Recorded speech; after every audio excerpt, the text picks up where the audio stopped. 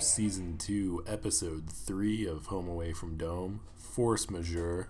Don't worry, I looked up what the definition is. We'll get into that later. This is I gotta say, I think this is my favorite episode so far, so let's just play the theme music. Home. Away. From Dome. Okay, so, this episode, a lot happens in it. I guess I'll just cover what force majeure means. So, according to Google, it is a term in law for an unforeseeable circumstance that prevents someone from fulfilling a contract. Like a giant dome coming over the town. Now, of course, in our Toronto scenario, the dome was planned, and so it's not an act of force majeure. People should have seen this coming. But, it's not going to be clear for quite a while what force majeure is referring to in this episode. It's sort of a last-minute talking point. What this episode should really be called is The Plagues of Egypt, or The Plagues of Chester's Mill or something, because it gets... I just gotta dive in. Okay, so sort of our opening scenes sort of setting up what's going on. We have Barbie and Julia are hanging out together. So Julia moves pretty quick. We know that Barbie started living with her immediately, killed her husband, found out, got over it. So their relationship has progressed a lot in 14 days. I just want you to be more careful about bringing strays into our house. And now Julia's, of course, adopted a teenager to live with them and be their perfect little happy family. So River Girl, we still don't canonically know her name at this point, although it is Melanie. Find out a bit later in the episode. So Melanie, Barbie, and Julia are all hanging out over the same roof. Melanie is, of course, snooping through Barbie's drawers. Barbie's like, hey, what the heck? What are you doing? And, she just plays like a deer in the headlights. And then Julia comes in. It's just like, you interrogating her? She's my daughter. Not actually, but definitely has that vibe. And Barbie's like, I don't know if I trust her. She's very sketchy. Sort of appeared out of nowhere. Doesn't know her name. Refuses to tell us anything about anything. Only trusts you. And Julia's just beyond done with him. Like, she is... I honestly think she's gonna ditch Barbie and just hang out with Melanie from now on, because Melanie is her new best friend. But anyway, as Big Jim likes to say, there's trouble in paradise in the Shumway household. Shumway Barbara, I don't know, something like that. A little interesting tidbit that came out of there: Barbie lived in Zenith. That was one of the things that Melanie found in the drawers. Zenith, of course, is the town with a tower in it that Junior had a music video sequence in episode 1 of season 2. The scene sort of ends with Julia talking about how they need to go get ready for Jim's mandatory citizen registration. Sort of weird. They're doing like a census at this time, but yeah, they all got to go fill out a survey to say why, or not why, just who they are and what they are. Meanwhile, another setup, we have Big Jim chilling with his barber, Lyle. Let me paint a picture of Lyle. He's Reverend Coggins, but alive. He's about the same age. He has a history with Big Jim. He's very religious. He looks basically the same, has the same bad hairdo, except he's a barber. So we get some nice Sweeney Todd energy as he's like shaving Big Jim. Big Jim is actually about to go on a date, it seems, with Rebecca Pine. Who's this lucky lady? Rebecca Pine. She's a science teacher at high school. We're working together. Unfortunately, some stuff happens this episode, so we don't get to see it, but for those shippers out there who weren't a fan of the Barbie-Julia ship, if you're not familiar with the term, ship is short for relationship, you can now follow Rebecca and Big Jim, the two most ruthless people in town.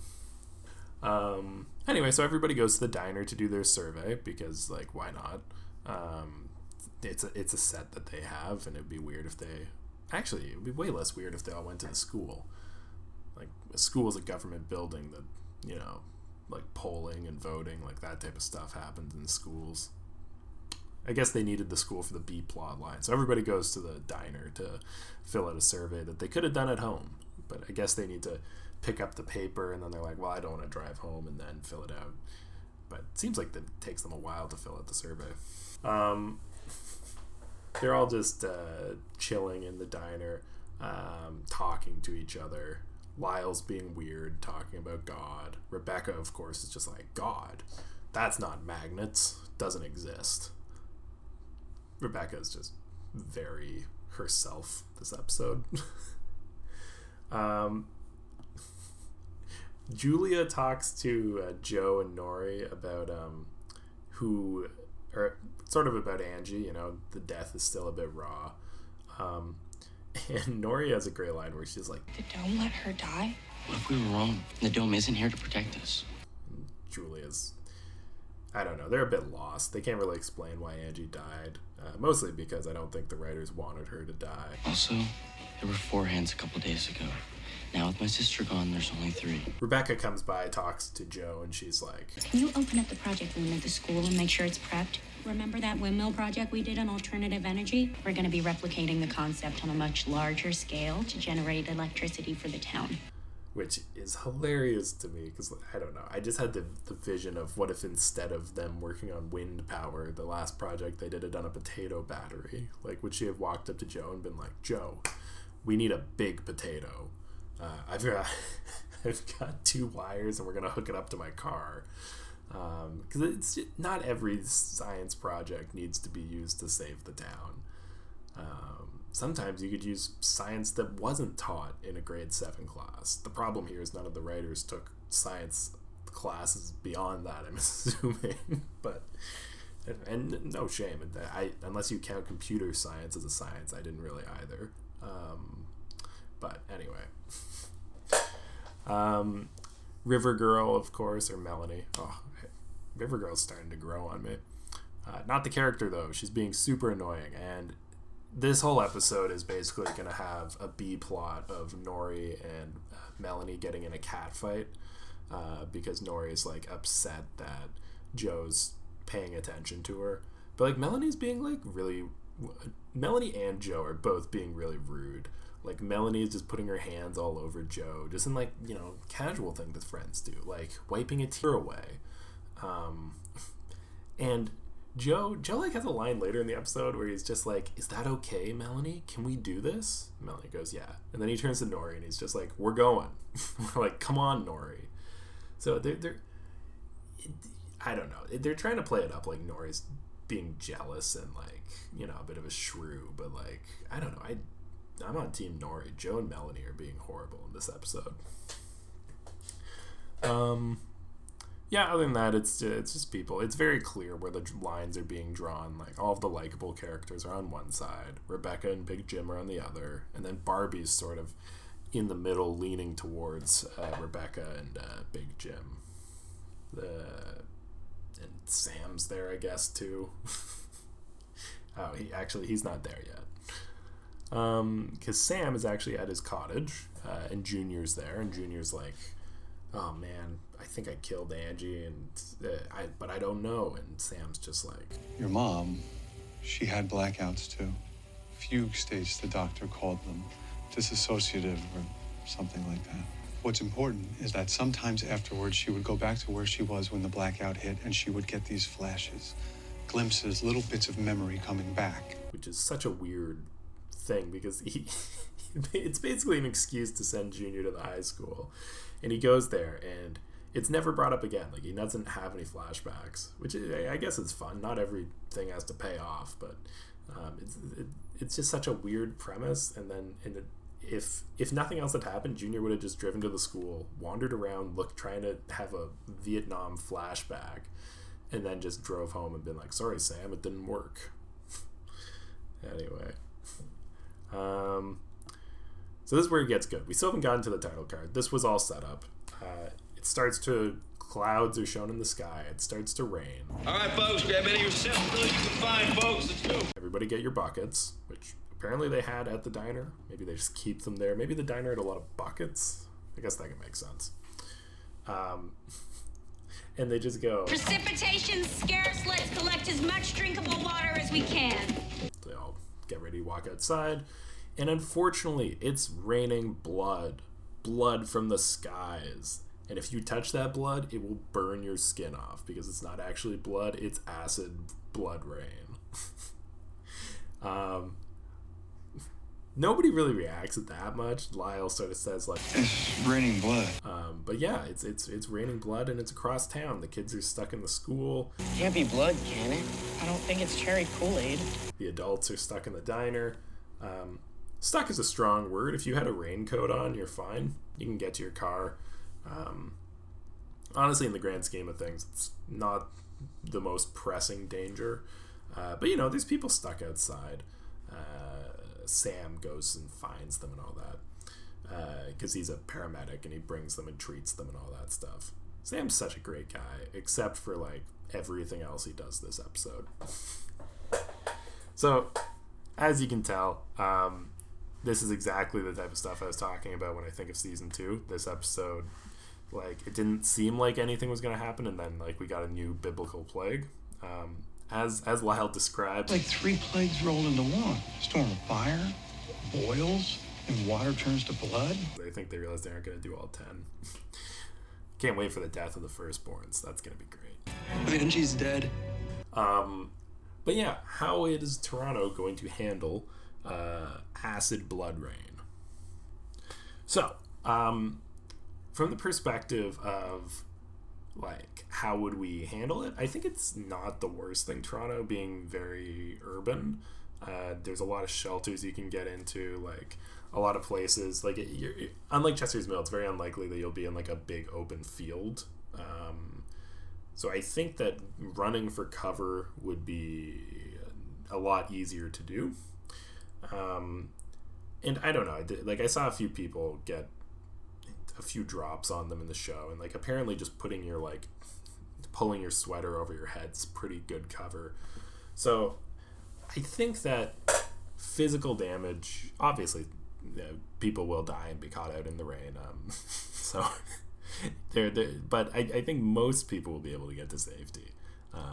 This may sound callous, but when you're dealing with a biblical plague, the expectations you have to have going in are a bit lower. I think the main issue, though, is the psychological impact. In this show, they seem pretty, eventually they realize that it's actually algae or some crap. I don't know. Rebecca gets some weird explanation at the end that I'll get to. But I think it would be very difficult to convince people that this is not a biblical blood rain. First off, just 1 day ago, the butterfly plague would have ravaged Toronto. And now today, it's raining blood, acid blood. So even worse than when God did it. The dome takes no prisoners. I don't think people would really believe that there was some explanation for it. I think that this would probably start several cults. I would call them a doomsday cult, but Domesday is right there, so several Domesday cults. Yeah, I don't know. I think that this is just... It's too on the nose. I don't think you could... I think that people would just... I think it would be defining. Like, you would think of it as before the blood dome and after. And honestly, I think I'm going to have to factor that into how Domonto is doing. So, looking at, of course, the major events that have happened because of this. Of course, everybody got stuck in the dome. In season 1, I think the main issues that we ran into was everybody turned to crime. There was a fight club in our city. And at some point, the world decided they would not allow a dome and bombed Canada out of existence. Oh, and we got invaded by China, I think, as well. So, season 2, of course, everybody's tricycles flew out of their house and lined the outer wall. We were attacked by butterflies, which honestly, that one wasn't that bad. The magnets, of course, knocked out the entire town and tore our buildings out of the ground. And now, in the rubble of all of this, I think our society would have turned to the leadership that cults can afford. I wouldn't call them biblical. Probably a new scripture will be written. But yeah, and probably another down week for the Dome. Not a lot of pros.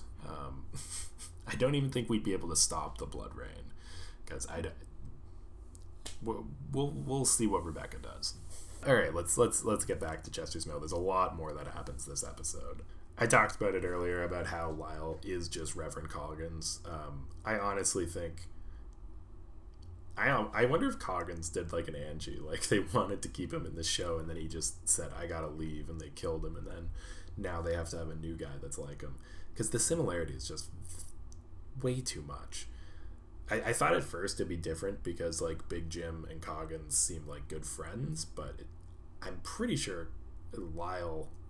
Big Jim and Lyle seemed like friends, and Coggins was sort of a enemy ally, but it seems like it's the exact same dynamic, because I don't think Lyle likes Big Jim, but Big Jim still sees him as a friend anyway. Rebecca and Jim, of course, they drive out into the they just go for a drive. I forget why. I collected a sample. I can analyze it at the school lab and look for a way to neutralize the acidity. I think maybe they're trying to figure out what the acid rain's coming from. I think they think there's like a pond that has bad algae, because as Rebecca pointed out, It's not blood. How do you know? There was a red rain phenomenon in India a decade ago. It was caused by spores from an abnormal algae bloom. of course that I'm assuming didn't burn through flesh, but it's just science. Come on. They go for a drive. They're hitting it off, talking about science and faith. Look, believe in me, and I will believe in you. Science and faith, huh? They're doing that a lot this season, by the way. And, there's a guy in the middle of the road in a very, I know what you did last summer type of pose. And so Big Jim swerves, hits a tree. The guy comes, grabs Big Jim, throws him out of his car, steals the car with Rebecca in the side seat, and drives off. It's a great sequence. And Big Jim's just stuck under a tree, getting pelted by acid rain. He pulls his coat up over his head, and he radios in This is Big Jim on Martin Road, across from Killian's. Send help. But yeah, Big Jim got carjacked, and the balls on that guy. That's what a move. You stand in the middle of the road. You hope that Big Jim is enthralled in a conversation about religion versus the Dome. Then, when he sees you, you have to assume that Big Jim puts your life over his and swerves out of the way, which was very out of character. And then that he hits a tree and doesn't just keep driving. He can't just swerve around you. Also that all four... I honestly can't remember why they did this. Spoiler alert, the person who did this, it's Lyle. Yeah, the new character introduced a few minutes ago. What a twist. But yeah, Lyle did this, I assume because he didn't want them to fix the blood rain, but at the same time he thought that the blood rain was an act of God, so I don't know why he thought they'd be able to fix it. I honestly don't really know why he did any of this. I'm looking at scripture to tell me what this is. What are you looking at? Science. So you'll solve everything, huh? You and science. Or go down trying. Okay.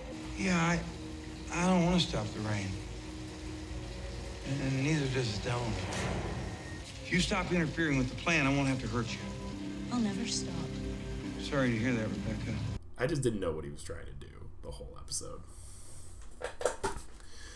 Meanwhile, at the school, so Nori is continuously being jealous, but Joe and Melanie are sort of flirting in front of her. I don't know.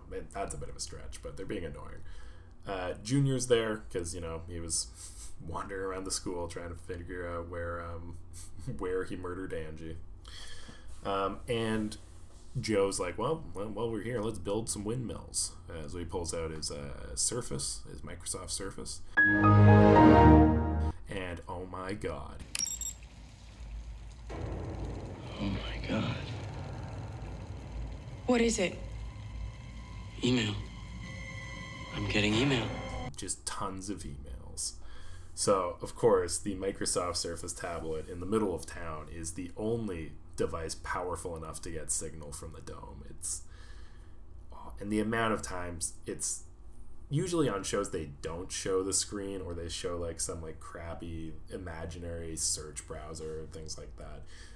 Every shot they can has the Microsoft Surface tablet on its home screen because they don't want to show any like third-party stuff. It's just like Joe is using a tablet built by Microsoft, which is stronger than the dome. Apparently the dome is sort of going viral on Twitter, according to Nori. We're super trendy in Twitter land. One of the emails that Joe gets is from his dad. And honestly, we should just play it in its entirety because it's like 2 sentences long and super uninspired. Your mother and I pray every day that we'll get to see you soon. In the meantime, stay safe and be smart. You're the man of the house now. Take care of your sister. Joe is not the man of the house, like, in any way. Angie wore the pants in that family, 100%. And it's weird to tell, like, the younger brother that he's the man of the house when the only other person in the house is Angie, who's, like, at least 2 or 3 years older than him. But also, Angie was just so much more mature, so much more of a, like, in-charge person than Joe. Like, I don't know what he meant by that. Maybe it's just like, buck up, son. Or maybe it was more like, I'm leaving you, and even when the dome comes down, I'm not coming back to that house. But I don't know. It probably took him 30 seconds to write that email. And it probably, I don't know. Maybe he just copy-pasted it, and that's why it doesn't work. But it's just a horrible email. Joe, of course, is very affected by this. He was the man of the house, and he let his brother die. His brother. I really do think Angie is the man of the house. He let his sister die. So he breaks down crying. Weirdly, he looks at Melanie instead of Nori. And this is where Melanie brushes the tears away from Joe. Do I even tell them that Angie's dead? I mean, wouldn't it be better if they just didn't know? We'll figure it out, sweetie. It's honestly just super weird. Like, Nori's just watching it, and I get it. She's like, why is Joe looking at this rando? Like, does he have an emotional connection to her? He doesn't even know her name. So Junior's there, and Nori's just sort of annoyed at everything that's going on. For some reason, she forces Junior to check his emails. It's so great. There's this secretive group sending emails to them, and for Junior, they title the emails for him, but like it's as if Junior's like a 7-year-old. Like, the email's literally titled, I can help you, James. and he's like, oh, okay. And then it's a link that says, watch this, James. He's like, oh, okay, so he clicks watch. Eventually it's a passcode protected link, and it's like, enter your mom's birthday. And just for people out there, if you ever get a secret email that says enter your mom's birthday, like, don't enter it. It's clearly just trying to get your password info. But Junior does. And of course, it's a video from his mom, and his mom's like, by this time now, I expect you know, or have at least suspected the truth, that I'm alive. You must have so many questions. I'm not going to answer any of them, because it's so complicated. Talk to Lyle. James, this is important. Please listen. Talk to Lyle. Yep, that's right. Lyle, the weirdo barber guy who just stole a car. But Lyle knows all the answers. And she talks. The video gets cut off halfway through because they run out of internet connection. And weirdly, the page reloads and then says nothing can be displayed, which is stupid. Should have just, been frozen buffering. And then he could have rewatched it. except it didn't really look like a video player. I don't know. A lot of issues with this weird website they built for Junior's mom. But I don't know. She had a lot of time in that message, and she spent it all just saying nothing. The amount of information she could have conveyed to Junior in that time, so much. And I don't think Lyle's gonna have anything useful to say, but we'll see about that. So they lost internet. The internet's gonna be going on and off when convenient through the Microsoft Surface tablets.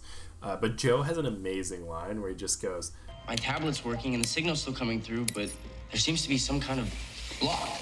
Which is very clearly stating, like, Microsoft Surface tablets do have strong internet connections. We still have an internet connection, but some mysterious force, like a dome, not real, fictional, superpowered force is able to block my connection. It's great. Microsoft paid whatever they paid. It wasn't enough for this type of coverage.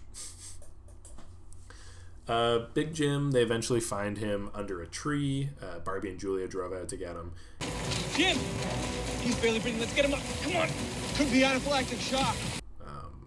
I guess he's allergic to blood. That's a tough one. In my notes, I called Lyle Barber Coggins. He's kidnapped Rebecca Pines. And Rebecca literally tells him, It's rain. I know how to stop it, and nobody else will get hurt if you untie me. What? How do you stop the rain? Nobody can stop the rain. Like, I think what she meant to say is, like, I can fix our drinking water that, and this is all an assumption because she hasn't actually, like, seen any water yet. But she's like, I could clean up the lake and then it will stop raining blood in the future. But, like, people don't stop clouds that are raining from raining. Maybe I'm crazy. Maybe I missed that invention. But she's not going to stop the rain. Spoiler alert, she does. And I'm going to get into how stupid that is. But anyway. Oh, yeah. So Big Jim, they bring him back to the diner where everybody's still filling out their surveys, waiting out the rain. And he's like, it was Lyle.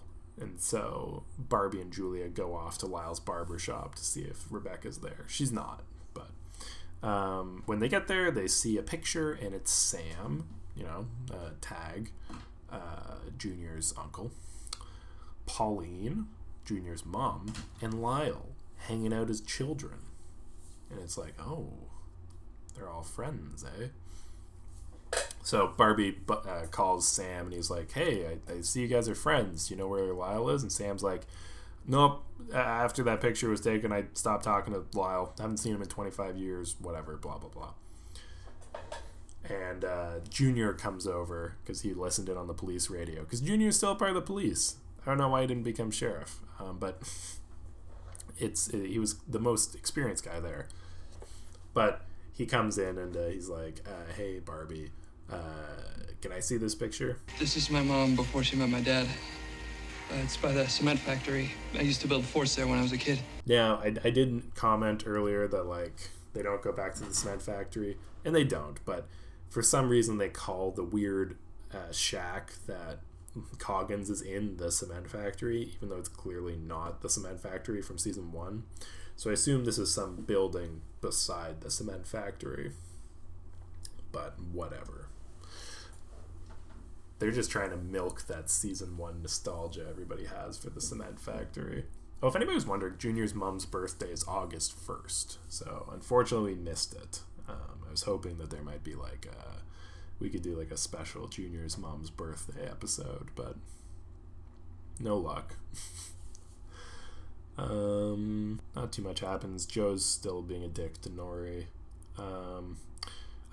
So Lyle's been basically like torturing Rebecca this whole time.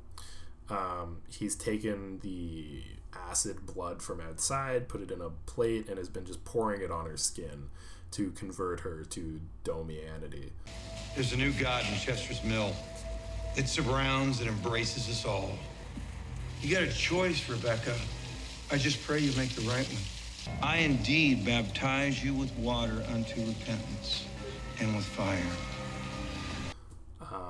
Rebecca is, of course, a Scientologist, but not in like the other way, just that she really loves science. So she's not playing for any of that. But eventually he breaks her and she's saying, I was wrong. The rain is a test of my worthiness. Whose test? I don't. I believe in its plan. She doesn't mean it, but she's saying it.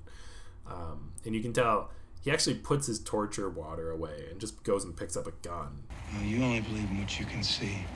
Your lost cause. I don't know. It makes me think even more, why did he kidnap her? Lyle's, of course, very adamant in that the dome is a spiritual being that is, or a god that is telling people what to do. Right before he can kill her, Barbie and Junior burst through the door with pistols aimed at him, and Julia's there too.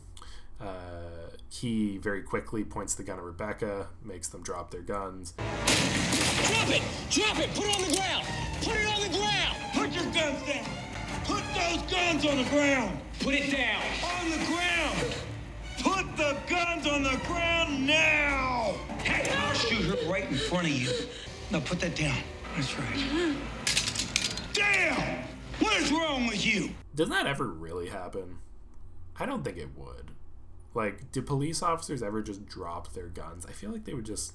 I feel like protocol would say, like, don't do that. But it's not like Junior read any guides on how to be a police officer, so it's a pretty moot argument. Anyway, so with their guns down, the Reverend is just sort of like, why are you here, Julia? You believe in the dome? And Julia's like, yeah, the dome's a nice person. And he's like, no, it's not. So they have a debate about it. I'm on his side, honestly. I think Julia's interpretation of the dome is pretty naive. But meanwhile, Rebecca, using the power of science, unties her hands, and then right as Julia's getting through to the Reverend, yeah, I'm going to just call him the Reverend now, Rebecca takes the baptism water, throws it in his face, and then they just beat him up and mission solved. Julia then goes, Why did you do that? He was about to give in. Showing zero sympathy for the woman with acid burns all over her back, and just her flesh. Like, she was in the right. She had, like, I don't know. This guy was still holding a gun, like, at her. Anyway, Rebecca and Julia are both not great this episode for multiple different reasons. Meanwhile, at the school, since they lost internet, Joe is trying to find the strongest like Wi-Fi connection there. Can't get access, but the signal's still coming through. Maybe that means there must be I don't know, a crack. I don't mean like literally. What if magnetism caused some sort of wormhole? If we found the source of the signal, we might find a way out.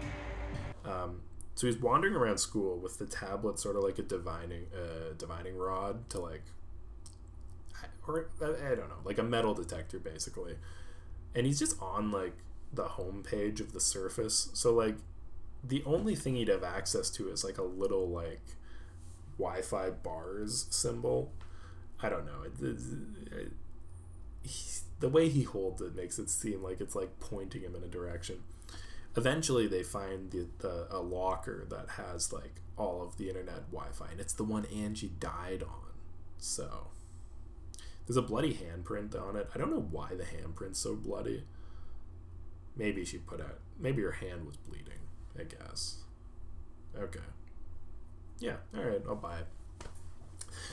Anyway, Melanie opens the locker. 8, 17.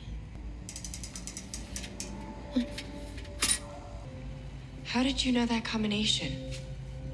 Nori's like, what the fuck? Why can you open locks? And Joe's just like, don't be mean to Melanie. And Nori's like, What are you, a safecracker? A magician's assistant? Because when we got here, the locker was locked, and then presto changeo, you opened it right up. Nori, she doesn't know. It was just like, I saw it in my head. In your head? Oh, in here? Nori, stop. No! She just shows up here without any explanation on the day your sister gets killed in front of that locker and just happens to know the combination. Why don't you trust her? She just saw it. That doesn't even make sense. How do you see a combination? Anyway, there's nothing in the locker, and the signal went away. And it's like, what did this accomplish? Why? Who brought them there? Why did they open it? Why does it matter? Anyway, just to get that storyline done, eventually they look in some old yearbooks, and oh, look, Melanie's in the yearbook. That's how they figure out her name. And the yearbook is from like 1982. So how could that be? How could somebody who was a high schooler in the 80s still be a high schooler today? I don't know. We're gonna have to find out. Yeah, so it's to look forward to more teen drama, angst, and intrigue in that plot line. Meanwhile, Rebecca, in a great 10-second scene, drives out to a pond with a few other guys and a hose, sprays the hose in the lake, and it stops raining. Rain stopped. I stopped it. Not the dome. Me. How? Mixture of salination with some high pH compounds. So, yeah, I don't know how that worked.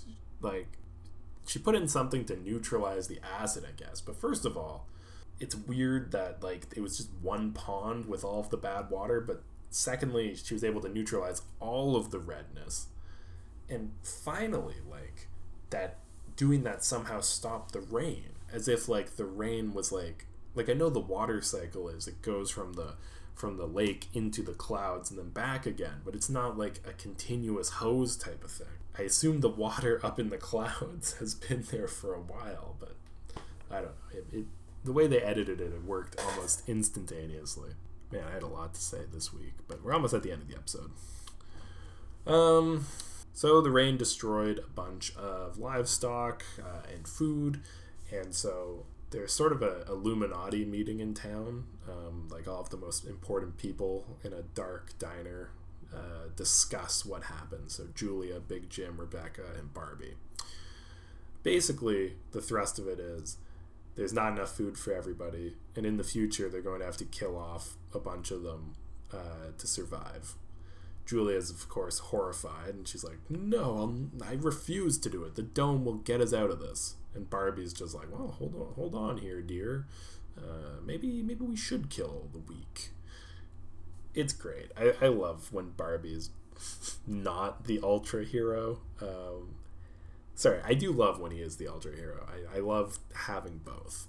So having him sort of side with Big Jim and Rebecca in this secret Illuminati, well, Julia's just beside herself. It's a great angle. After Barbie leaves, we find out that this isn't going to happen in the future. It's already there. There's not enough food anymore. The rain killed too many pigs. Far fewer medical supplies, crops destroyed, a considerable amount of livestock decimated, especially in the pig population. So Big Jim and Rebecca, the town councilor and science teacher, are gonna have to team up to kill 1/4 of the town. And apparently the survey they took was to get all the details and figure out who should die. It's great. One other thing that I really enjoyed was Rebecca had an analogy about a random tribe in Borneo that she doesn't know the name of. To me, that's TV writer code for this town doesn't exist, but who knows? I read about a tribe in Borneo. I can't remember what they were called, but they had this ritual. Something that they would do every year. They'd put all their elderly, their infirm, up into a tree, and they would shake it. And whoever held on was considered strong enough, useful enough to make it to the next year. I don't even think I need to add too much onto it. I just, it's ridiculous. I don't know. I hope that's not a real thing that happens. But yeah, I hope it's not a real thing that happens in the real world. I do hope they implement it in Chester's Mill verbatim. I think that'll solve a lot of problems. Also, Rebecca tells Jim the dome chose you to make the tough choices. I forget. What I think is happening is like Rebecca is just using Big Jim because she knows that nobody likes her. Those hard choices could be made, but not by me. Dome chose you to make them. But I don't know. It might just be inconsistent, and she loves science and Big Jim, and I don't know. Inconsistent character. Anyway, the episode ends at Lyle's jail cell that he hangs out in. Sam comes by, and he's like, "Hey, Lyle." And, you know, that's weird because Sam earlier said that he hasn't talked to Lyle in 25 years. But he says a bunch of weird shit. Like, you know, you made a promise. Just stuff you'd say, like, if Sam was Lyle's boss. And Lyle's like, "Oh, it's force majeure, boss. I don't have to do whatever you say. The dome's down now." This dome is about as majeure a force as it gets. And Sam basically says, like, I could kill you and nobody'd know. Nobody'd care. He also said that to Big Jim earlier in the episode. I may not be on your team. Hell, I may even hate your damn guts. But that doesn't mean I'm gonna let you die. At least not yet. Sam is a very dark guy when he wants to be. Anyway, Junior comes by after, talks to Lyle, because, you know, his mom told him to. She told me you'd have answers. Some pretty provocative questions. And Lyle's like, "Oh, I could tell you anything." That's not Lyle. I don't know why I did that voice. I don't like Lyle. But he tells Junior he could tell him anything he wants if he lets him out of the jail cell. So that's where the episode ends. I have to assume Junior lets him out of the jail cell. What does Junior care about being a cop? Very little. He probably wants to be not a cop so he can wear a new outfit every week. I don't know. Yeah, that's the end of the episode. It was crazy. I forgot that we got Blood Rain this early, and I'm just really happy with it. I don't know what next week's gonna do to compete with that. Next week's episode is called... Oh, for a second I thought it was called Blue on Blue, but that was season 1. Revelation. Oh, we're keeping the biblical theme. I love it. Maybe we can get Genesis in here too. Oh, fun. It's Revelation next week and then Reconciliation. So there's a bit of an R vibe. Okay, I'm just rambling now. Wow, season 2 is a lot longer on average than season 1. I don't know if I'll be able to keep that up. But thank you for listening. Signing off from Chester's Mill. Been a pleasure. Bye.